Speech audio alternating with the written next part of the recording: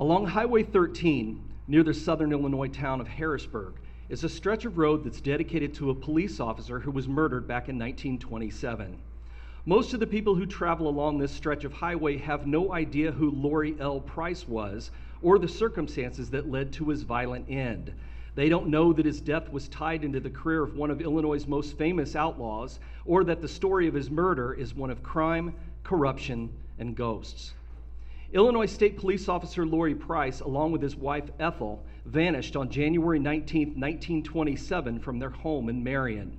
Some would say that Price's disappearance could be blamed on the company that he kept, or at least because of what he knew, because he was a longtime friend of gangster Charlie Berger, who believed that Price had information about the destruction of Charlie's hideout, a barbecue stand near Harrisburg called Shady Rest. But whatever the reason for Lory and Ethel's vanishing and subsequent murders, it signed a death sentence for Charlie Berger and left a lingering haunting behind.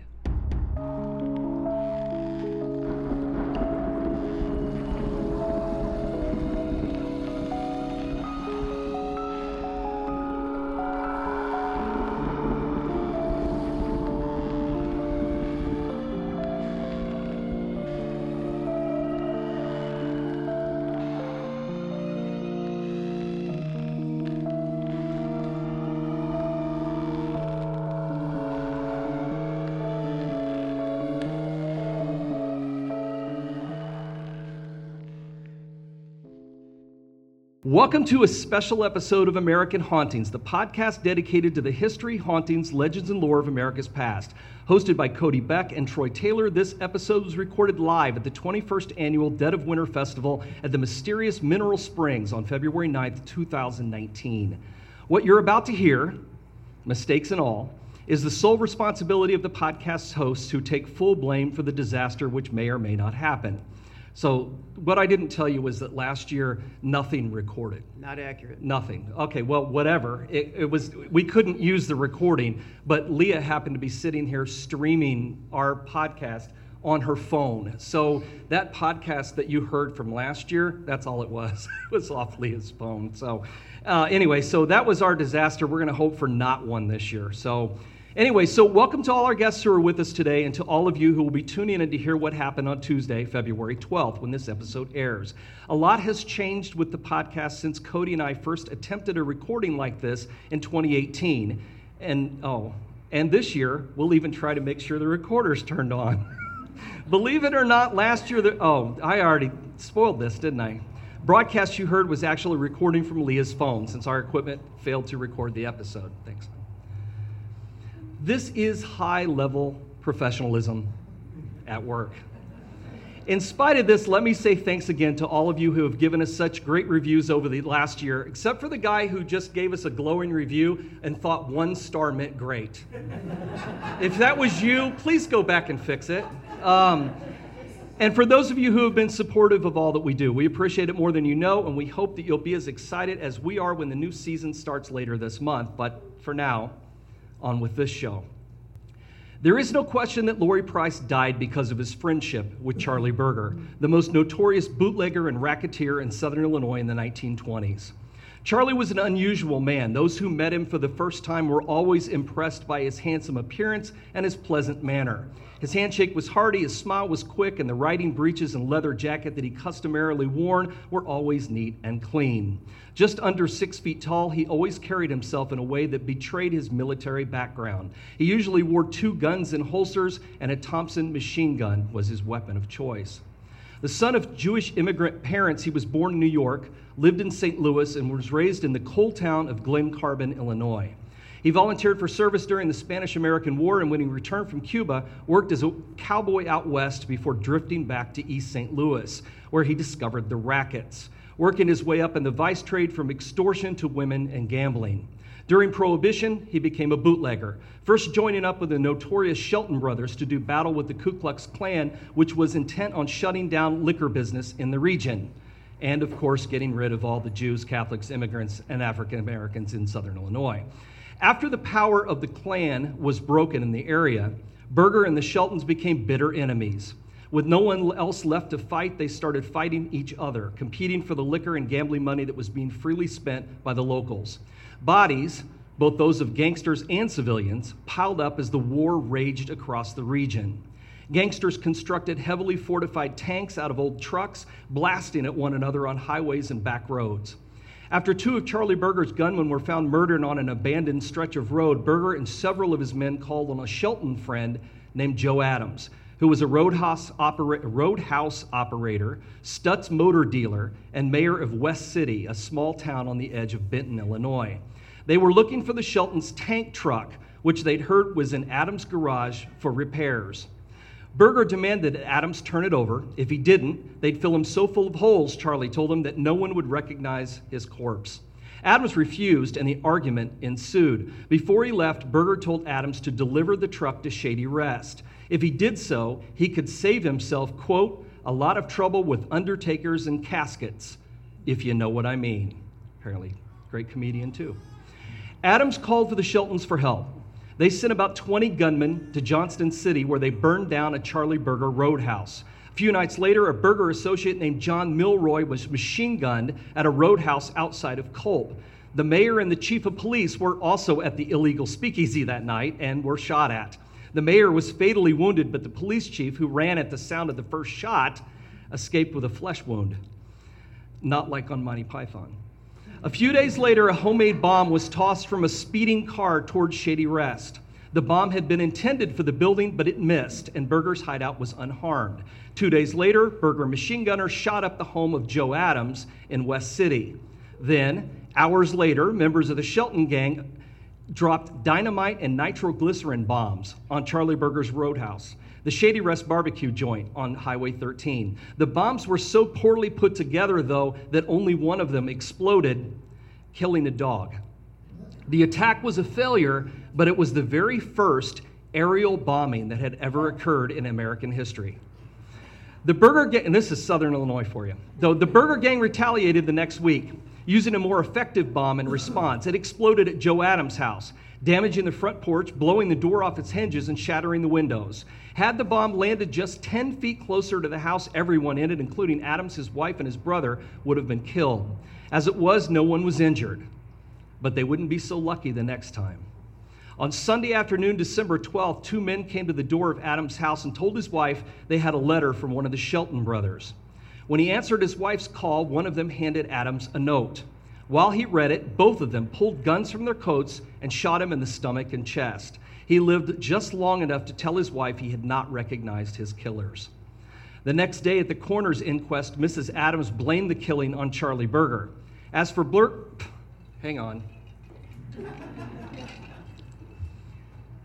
Berger, he blew the whole thing off. When asked about the murder by a reporter from the International News Service who was covering the gun battles in Southern Illinois in the same way they breathlessly covered the beer wars in Chicago, Berger replied, "I don't know who killed Joe Adams, but I'm certainly glad he did.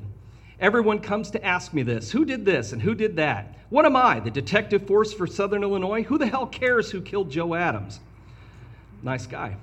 Well, somebody did, because in the early morning hours of January 9th, 1927, Shady Rest was destroyed by a series of bombs that were a little better constructed than those thrown from the airplane. A farmer who lived about a half mile away was awakened by the blast in the middle of the night and later said that the roadhouse exploded with such force that it shook his own house on its foundation.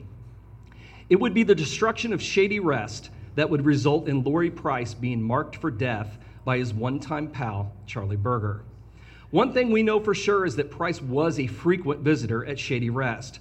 Local rumor claimed that he was an active participant in Berger's stolen car racket. Berger's men would steal a car, hold it until a reward was posted, and then park it in some remote spot and tip off Lory Price as to its whereabouts. Price would then find the car and split the reward with Charlie Berger. Now, no one can say for sure if this rumor is true, but it is certain that Price was on close terms with Berger and his gunmen. He was also one of the last people to see Shady Rest before it was destroyed by a bomb, presumably placed by members of the Shelton gang. At the inquest into the deaths of 4 people killed when the building exploded, Price admitted he'd been at Shady Rest on January 8th. He stopped in after attending a movie in Marion, Illinois. Steve George, the building's caretaker, greeted him at the door and asked him to come in and meet his wife. While there, Price noticed that a man he'd never seen before was sitting, apparently half intoxicated, near the fireplace. He also saw a young man whom George called Clarence passed out drunk on a cot in an adjoining room. George told Price that when the stranger left, he was going to bed. Price testified that he stayed just a few minutes and then returned to Marion. He was having breakfast early the next morning when he heard that explosions had leveled Shady Rest. That was Price's last public comment about the barbecue joint, about Charlie Berger, and, well, pretty much about everything else. 1 week after the inquest, Price's stepfather, who lived nearby on the edge of Marion, became concerned because he hadn't seen Price or his wife Ethel for 2 days. He went to their house and knocked repeatedly, but after getting no response, he called the police. Deputies forced the door open. Price's state police uniform was folded on a chair, and his pistol and gun belt were lying on the dining room table. Although the bed was rumpled, no one had slept in it. Ethel's nightgown, neatly folded, lay on the spread. Her hat and coat were missing, and the telephone wires to the house had been cut. Price and his wife had both vanished. Had they been kidnapped or worse? On February 5th, Lori Price's body was discovered in a field about 25 miles north of Herrin. A local farmer found the partially clothed corpse and called the police. Price had been shot several times and was covered with blood. His body had apparently been in the field for several days. Animals had chewed on his hands and other extremities. County officers identified the dead man as the missing state policeman. Reporters immediately broadcast the sensational news. One reporter asked Carl Shelton, one of the notorious brothers, if he had any idea who might have killed Lori Price. He replied, "Well, this is my theory. You know, he used to hang around Charlie Berger's place, and the papers say he was there before it burned down, and Berger, you know, is always suspicious of spies. I always figured he did away with Price on the theory that Price was going to inform those who destroyed it of a good time to do it. I never had any trouble with Price, and I don't know his wife." Charlie Berger could not be reached for comment. Illinois State Police detectives worked the case but would not get a break until May of 1927. Initially, they believed that Price, as Charlie Berger's pal, had been killed by the Sheltons in retaliation for Joe Adams. But an informant within the Berger gang told them that Price had been killed by Berger simply because he knew too much. No one knew what happened to Ethel Price until Art Newman began to talk. Newman was a trusted Berger gang member who had gone on the run to California when things became too hot in Illinois. He was picked up in Long Beach and extradited back to the state. Franklin County Sheriff Jim Pritchard went to California to bring Newman back, and he took along a reporter for the St. Louis Post-Dispatch named John T. Rogers. Somehow, during the long ride back to Illinois, Rogers got Newman to tell his story. The confession was given to the state's attorney when they returned, and he indicted Newman, Charlie Berger, Ernest Blue, Connie Ritter, Leslie Simpson, and Riley Simmons for the murder of Lori Price. The story that Newman told was a chilling one. He claimed that on the day the Prices disappeared, Berger had called to him in Harrisburg and informed him that the gang intended to question Price about his snitching to Williamson County authorities. The Prices had visitors until after midnight, and when they left, Berger and the others entered the house. Even though Price swore that he had not been informing on Berger and had nothing to do with the explosion at Shady Rest, Berger ordered him outside and into Newman's car. Price asked Charlie if he planned to hurt him, but Berger said he just wanted to talk to him, because that's what happens in every episode of The Sopranos. You never come back. He shoved Price into the back seat of the car and climbed in next to him. Wooten slid into the passenger seat next to Newman, and as the car started, Berger called out to the men who were heading for the second automobile. He yelled out to them, "Take that woman and do away with her." Price pleaded with Berger not to hurt his wife, but Charlie told him to shut up. He ordered Newman to keep driving and then began to question the policeman about everything he suspected about him. Price was an informant, Berger declared, and there was nothing worse than a disloyal friend. He ordered Newman to drive them to the ruins of Shady Rest. They arrived around 2 a.m., and Berger dragged Price out of the car. Price denied again that he'd betrayed the gang, but Berger shot him 3 times. Just then, a second car of gangsters pulled onto the road next to the ruins. Wooten panicked, certain that Ethel Price had just seen the murder of her husband. But one of the newcomers climbed out of the car, heard the conversation, and told them not to worry about the woman. They'd killed her. When asked what they'd done with her, the man replied, "We shot her and threw her into a mine shaft near Carterville." Berger proposed putting Price's body in the same shaft, but gang members told him they dumped metal and timbers down into the hole to hide the body. Berger thought for a minute and then suggested another mine near DuQuoin. When he told Newman to put the bloody and still breathing Lori Price back into the car, he told the state's attorney, in his later confession, he refused. He said that Berger then became very angry, pointed his machine gun at the men standing around him and shouted, "Everybody will go through with this for me or I'll wipe you all out." Price was tossed in the backseat of Newman's car and Berger climbed in after him, weapons still in hand, and sat down on top of his body. But even Charlie Berger could only take so much.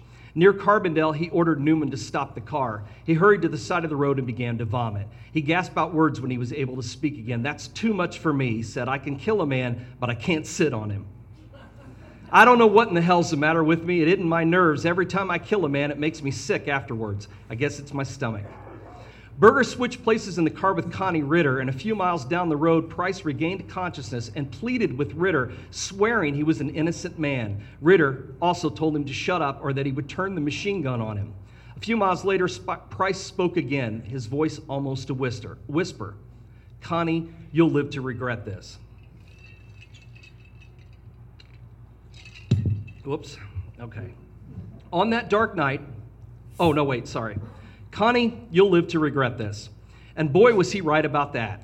After going on the run, Connie Ritter was later captured in Mississippi, brought to Illinois, put on trial, and sentenced to life in prison. On that dark night, Berger ordered Newman to drive to a nearby mine, but when they found a watchman on duty, they scrapped the plan. Eventually, they dumped Price in the field where he was later found. Berger shot him several more times to make sure he was dead.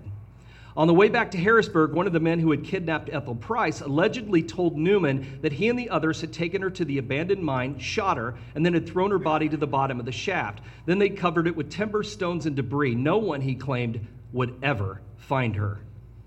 But of course, that turned out to be wrong.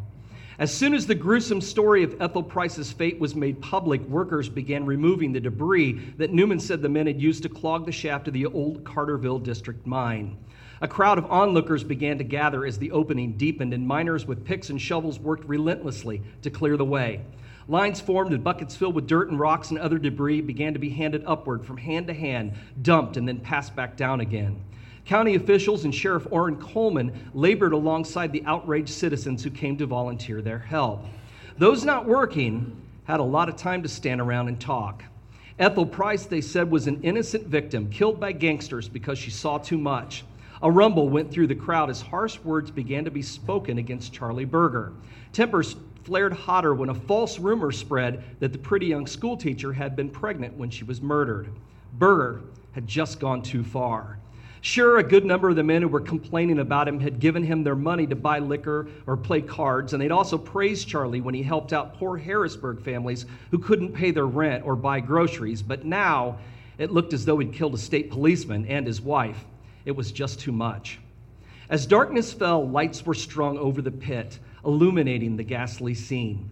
Work continued throughout the night and into the next morning, only stopping briefly during a rainstorm that occurred during the early morning hours. By Sunday afternoon, June 12th, the workers were 30 feet deep into the mine. Planks were nailed on telephone poles that had been laid across the opening earlier in the day.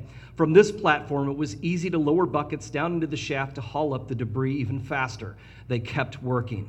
Early Monday morning, it started raining again. Work was halted once more. Around 3 a.m., a large scoop shovel arrived at the scene and was put into operation. Using the heavy machinery, they cleared away large chunks of concrete and timbers that were just too large to move by hand. Finally, after a piece of sheet iron was hoisted up, workers caught a glimpse of color in the muck.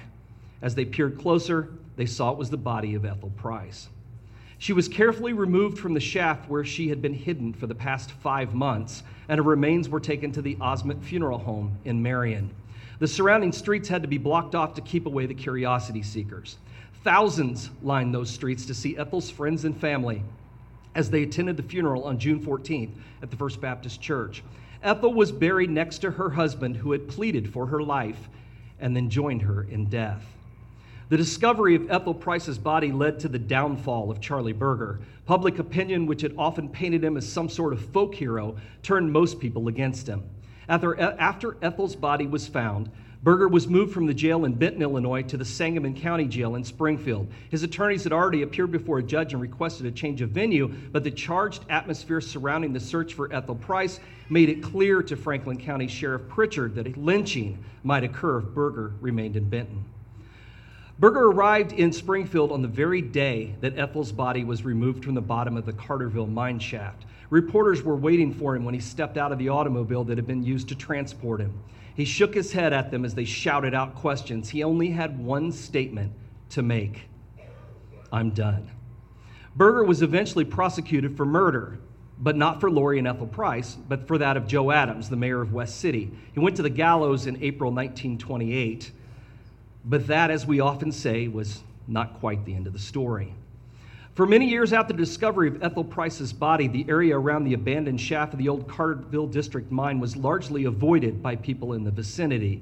Even teenagers looking for a thrill on a late Saturday night were afraid to go there. According to an acquaintance of mine who grew up nearby, many were convinced that the ghost of Ethel Price haunted the place. Stories circulated of a woman in a white dress who was sometimes seen around the side of the old forgotten shaft. She reportedly wept in despair, and those who dared to drive too close sometimes claimed she threw herself at the windows of the car, begging to be let inside. The stories of that woman in white continued for many years and are sometimes still recalled today. Thankfully, though, recent reports of the lingering spirit here have been few. We can only hope that Ethel Price is finally resting in peace.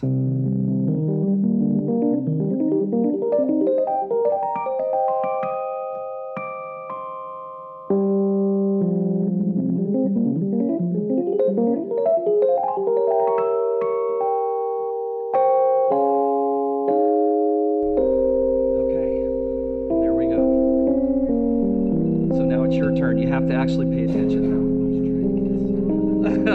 Well, we don't have to. You can put it in later. Okay. I was going to play the song, but as we know, I don't know what I'm doing. Anyway, welcome to American Hauntings Leah's Podcast. Streaming it, so we should be fine. Perfect. Where we discuss history, hauntings, legends, lore, and all things paranormal. You are listening to a special live recorded episode from the 2019 Dead of Winter Festival at Mineral Springs in Alton, Illinois. I'm your co-host, Cody Beck, and with me, my co-host is author, historian, crime buff, and founder of American Hauntings, Troy Taylor. I have no more notes. My notes are for the end. That's it? Yeah. We're done? No, but you have notes. Oh, I'm supposed to do something for this yes. part. See, I never know what to do at, when we've only done this twice, but I'm just sitting here while you read this, and it's really awkward for me. Yeah. I want to start from the back and then come in with some Vince McMahon music. Maybe some or smoke, like a fog machine. Yeah. I don't like think we have the budget for that. We probably should have done that. I mean, it would be nice. Next time. Yeah, next time. I'll start planning for next year.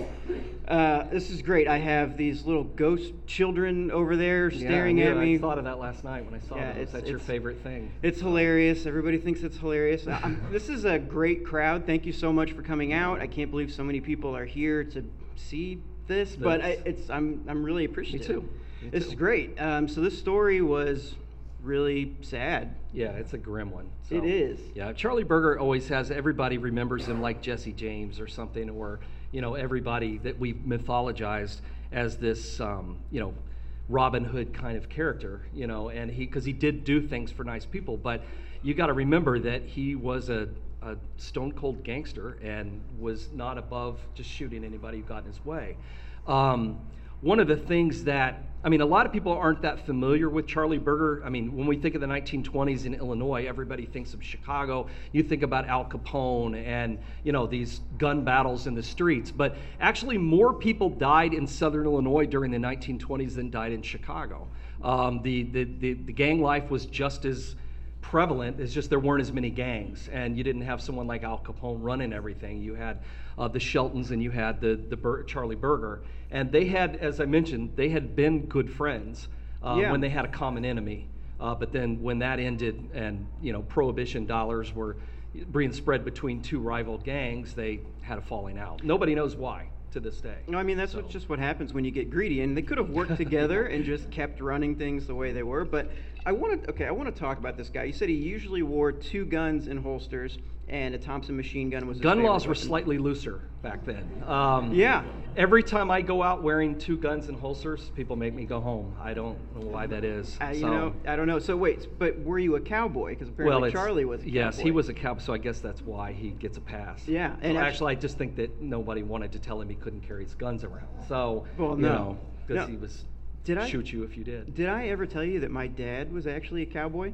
No. This isn't even a joke. Like, Yeah, my dad I was wonder a where we were cowboy. going with that, but Yeah, no, I did not. It's not a joke. He also used to tell me that he's killed more brain cells than I've ever had. So I don't know Yeah, well- what that means. But yeah, he moved out west right after high school, and he was just a cowboy. He just lived out there in Montana. So he wasn't as cool as Charlie Berger. But so it's during Prohibition. Became a bootlegger, and was joined up with the Shelton brothers to do battle with the KKK. Yes. Essentially. Yes. So it's I'm glad Which was that- a big deal. Yeah. A lot of people don't realize just how big a role that the Klan. I mean, now we see them as this, kind of a splinter group that nobody pays much attention to. But at the time, they tried to build themselves as like the Rotary Club.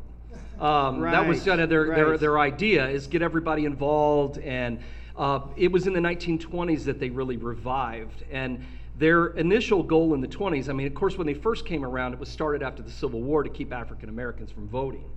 That was the initial purpose of the Klan. Isn't that still the purpose of the Klan? Yeah, well, and it still is, but now the new version of the Klan that came about in the 20s was meant to get rid of not just African Americans, but everybody pretty much. They were the white nationalists of the 1920s. Right. But because they appealed to a lot of people with their campaigning and fundraising and this Rotary Club, Elks Club kind of mentality at the time, a lot of people joined. But most of them weren't like the diehard guys that were going out on raids in southern Illinois. There was a guy named S. Glenn Young who had appointed himself the head of the Prohibition unit in southern Illinois, even though he didn't actually work for anyone in the federal government. He would, again, dress up in guns. He would wear like 2 bandoliers and a military uniform. And he was completely nuts. I mean, this guy was nuts. But that's who the Sheltons and the Bergers, I mean, these guys, everybody was, they were all immigrants, Catholics, Jewish, and, they were all running liquor in the 20s when people wanted to drink but legally couldn't. Right. So, Yeah, you got to love those self-appointed, vigilante. Yeah, that's exactly people. what he was. So that's where all the trouble started. And then, like I said, when it was over, then they started fighting each other. Yeah, so I want to talk about this. Gangsters constructed heavily fortified tanks out of old trucks, and they were blasting each other on highways and back roads. This sounds awesome. Yeah, well, it would make a great movie. It would make a great movie. It's, when you see the old gangster movies and you see them in those old cars up and down the streets with Tommy guns blazing at each other, that really is mostly a myth in Chicago, but it actually happened down in southern Illinois. They had taken old farm trucks and they covered them with steel plating, and they weighed like 3,000 pounds. Yeah. I mean, so they didn't move fast, but they would have like machine gun nests on top and everything, and would just ride around, and nobody, the police stayed out of the way because they were certainly outmanned and outgunned, and they just sort of let them do what they wanted, and they drove around and shot each other. I mentioned several retaliation murders just in that short little story. That's nothing. I mean, they were on an almost daily basis. Somebody would find a body somewhere shot up on a road in southern Illinois. That's crazy. So And a lot of guys to spare, I guess. yeah, well, So- and then they took it a step further. Can we talk about this first aerial bombing in American history? Because that just Yeah. blows my mind. Yeah, well, they took dynamite, wrapped it up, and then put nitroglycerin bottles with it. And so they thought, being not exactly experienced bomb makers, They weren't thought chemists? that when they dropped them, they would just explode. The nitroglycerin would explode and it would make the dynamite explode. But they completely missed the roadhouse. But again, keep in mind, it's the very first one. So they had Right, no right. idea of what to shoot for, but they kept flying over, because how would they defend themselves? So they kept flying by and dropping the bombs, but they kept missing the roadhouse. And then the bombs wouldn't explode. And then finally one did explode and hit the dog that was chained up out back. Not to make fun of the dog dying, but that was the part, honestly, that made me the most upset out of this whole story. Yeah. I wanted So to go it John didn't Wick. do any good. But so Charlie and his guys decided that they would show them how a bomb was supposed to be made. And they made one and drove by Joe Adams' house and threw it, but still missed the porch. Right. But it did blow up at least. Right. Well, you got to watch Fight Club to learn how to make a bomb. So Joe Adams died from like a really weird telegram. Chicago essentially, handshake. Right? Yeah. Oh, Chicago. There's a name for it. There's a name for it. In November of 1924, Dean O'Banion was in his flower shop in Chicago, and 3 guys came in asking for flowers for a funeral he was putting together. Oh, I should mention, if you don't know who Dean O'Banion was, very famous Irish mobster in Chicago, but he also loved flowers. Had a flower shop downtown. Anyway, 3 guys came in. They grabbed a hold of him. All of them stuck. As they grabbed his hand, all of them stuck pistols into his stomach and opened fire, and it became known as a Chicago handshake. So essentially, that's what they did to Joe Adams. That sounds like a really cool wrestling move. Yeah. Honestly. Or it sounds like a good name for a bar. Yeah. Yeah. Yeah. The Chicago handshake. The bloody bucket. Yeah. And the Chicago handshake. No. So they believed. Let's see. They believed that he was. I'm sorry, I lost my spot. They believe Price was involved, or at least knew about the bombing of Yes. Shady Rest, right? Yes. So, Well, he was a cop and he'd been hanging around, and they kind of felt like that maybe he had told the Sheltons when would be the best time to blow the place up. And Right. he said the middle of the night. So, well, so that's what they it did. seems like, I mean, with all these people, you're double crossing each other all the time, Yeah. so you never know like who to blame or Right. who's coming Right. after you, because it could be Right. your own people because you know too much, or it could be Well, and the opposition. thing about Lori Price too is that, cops who look the other way or even participated in some of these things, that was not an uncommon thing during Prohibition. Right, right. There was so much money going around, and most people believed Prohibition. It wasn't like drugs or something. They believed it was a harmless thing to break the law. So there were a lot of police officers who took money to look the other way because it was dumb. It was silly things they had to enforce. Right. And so the fact that he looked the other way really isn't that uncommon. The fact that he was murdered for it kind of is, but honestly, by this point, we're talking about the last year or so of Charlie Berger's life. As you can see from some of the quotes that I read you and the way that he behaved with the other guys when they were dragging those bodies around, he'd become pretty erratic by this time. Right, right. So if he didn't end up taking himself out, which he did, probably one of his own guys would have done it for him. Yeah. But he was eventually convicted for conspiracy for Joe Adams' murder. They couldn't prove that he killed Lori and Ethel Price. Yeah, and so you said he starts to become pretty erotic, and Erratic. I'm sorry, erratic. Not erotic. Oh God. That's a different podcast. Oh God. So yeah. I mean, he may have, but I'm not aware of it. I'd say Freudian slip, but I guess, I mean, it is. That's what the story's hot. Sorry, it's the Bloody Mary. So they're in the car. Newman tells him to stop the car. He hurries to the side of the road, starts to throw up. And I want to talk about this quote. There's a lot to unpack here. He said, "It's too much for me. I could kill a man, but I can't sit on him." I can't sit on him. Yeah. What? I think he just meant that he was getting very uncomfortable sitting. And then he goes on to say that every time he kills somebody, it makes him sick. So which begs to number how many people he killed. Yeah, no, it never makes me sick to kill somebody. Yeah, he apparently just didn't like sitting on the squishy body of his friend. Well, yeah, I mean, you get the so I'm car all guessing, gross in your pants. Yeah. He's wearing his nicest my gangster guess. pantsuit. So Anyway. he just made one of his guys switch seats with him and made him sit on the body, so he could sit in the front seat. And Well, yeah, I mean, that's what you Yeah, do when you're so- when you're running the show. You don't Right. you don't sit on the you don't body. want to sit on the body. But they dumped the body and then they shot it several more times just for to good be measure. sure. Yeah. And when they're searching for Ethel Price, they didn't find her for like 5 months. Is that what Well, you said? yeah, and nobody knew where to look. It wasn't until they arrested Art Newman and he confessed. They would have never have found her otherwise. I mean, there's just too many. Anybody who's been down in southern Illinois knows how vast that area is of woods and bluffs and rivers and creeks and empty mines. And there are a million places to hide people down there. And if Art Newman hadn't been caught and decided to talk and turn state's witness, they would have never have found her. Well, they finally pinpointed it, but the only thing I can think of, this was just 3 guys who went out there and dumped this body. Mm-hmm. And I can't imagine how they moved that much debris. That's what I was So wondering. my guess is that she fell down into an opening in the shaft and fell down pretty far. And there was already a bunch of stuff dumped in there. They dumped a few more things. But the only way to get a search team in there would be to excavate the whole thing. I think Right. that's what took so long. Because I kind of wondered about that too. I'm like, how come they couldn't find, how did two guys dump all that stuff in concrete blocks and all kinds of stuff? But I think that's probably, it had already been dumped. Just a bunch of dogs Yeah, on yeah, top of yeah. her already.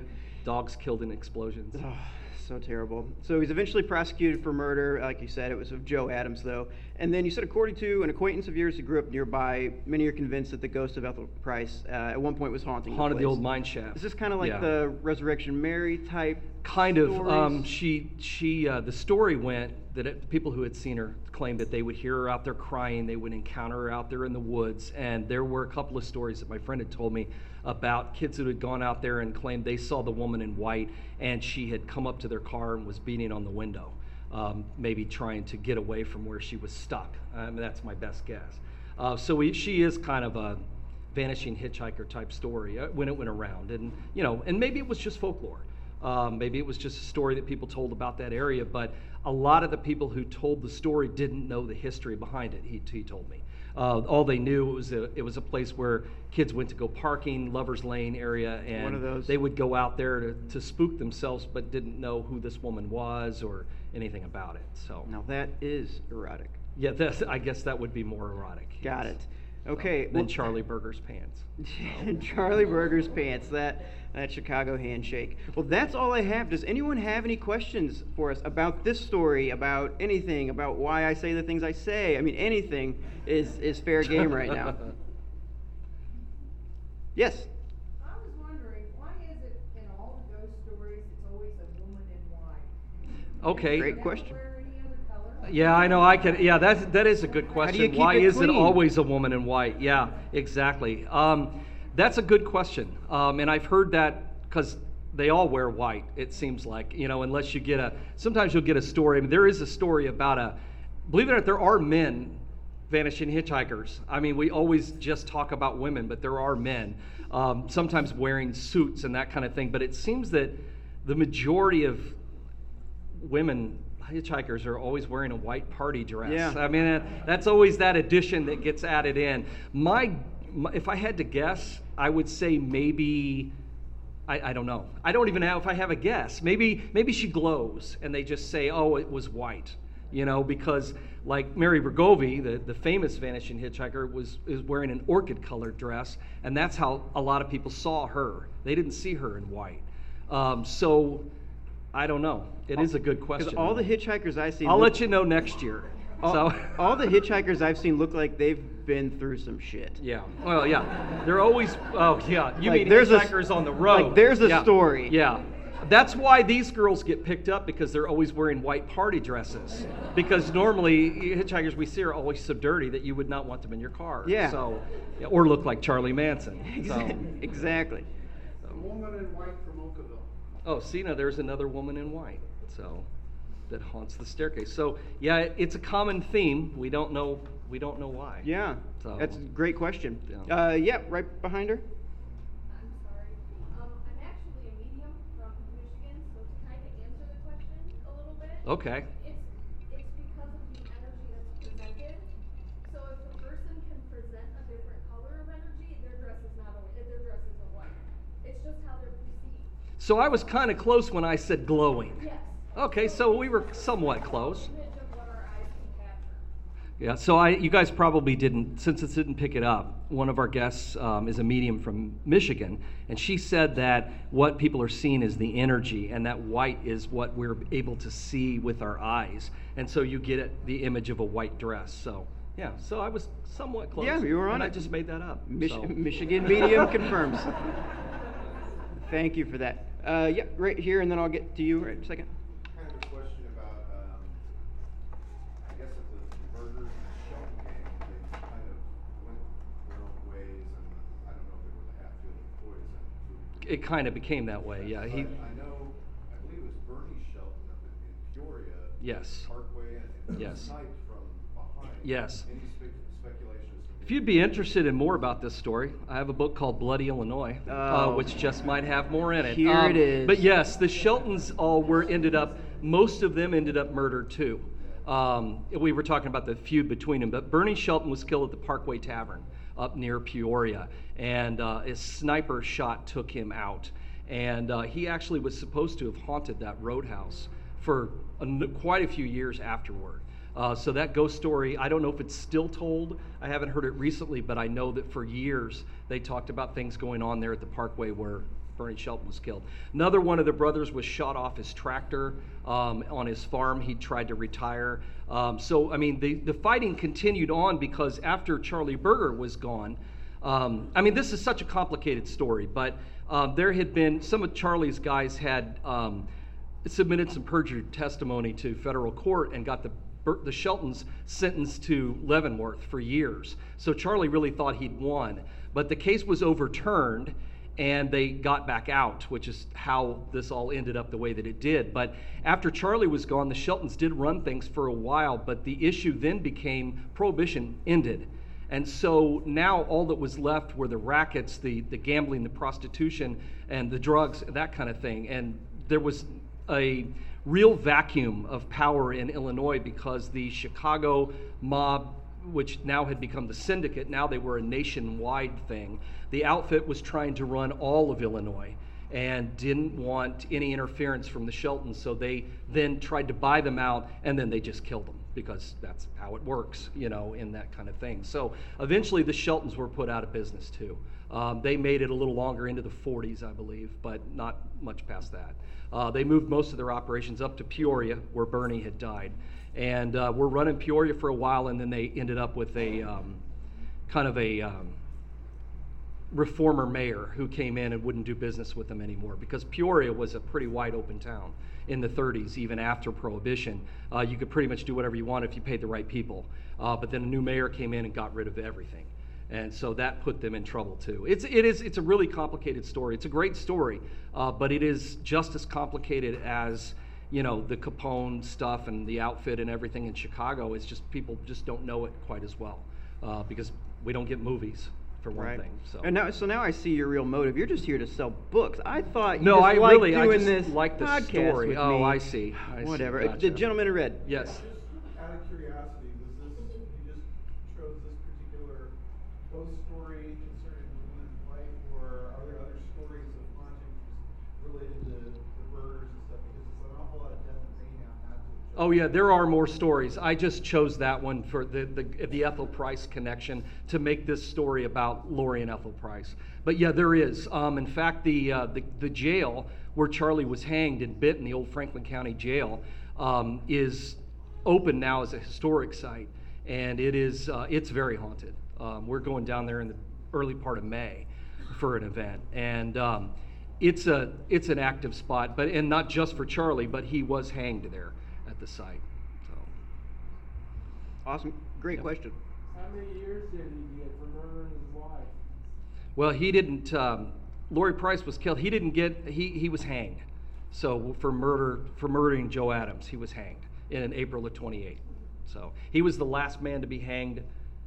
Last legal hanging in the state of Illinois. As a matter good of for fact. him. Yeah. So then we switched to the chair. So. Oh, the chair. Yeah, the much more humane method of shocking. Yeah, like I said, it's a complicated story. He was on trial for quite some time. He tried to enter in an insanity defense when all of his appeals began to fail, and so he'd show up in court and sit in the defense table in court and talk nonsense and act, like all those mobsters did in the 80s and 90s. They'd bring in those guys and then they'd all claim that they were senile and they tried to try him and couldn't a lot of times. Well, Charlie tried the same thing to get out of being hanged.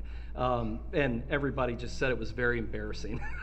They were embarrassed for him, So, but eventually he went to the gallows and with a smile on his face. If you ever see the pictures, he's up there grinning while they're tying him up and getting ready to put the noose on. And the last thing he ever said was, "It's a wonderful life."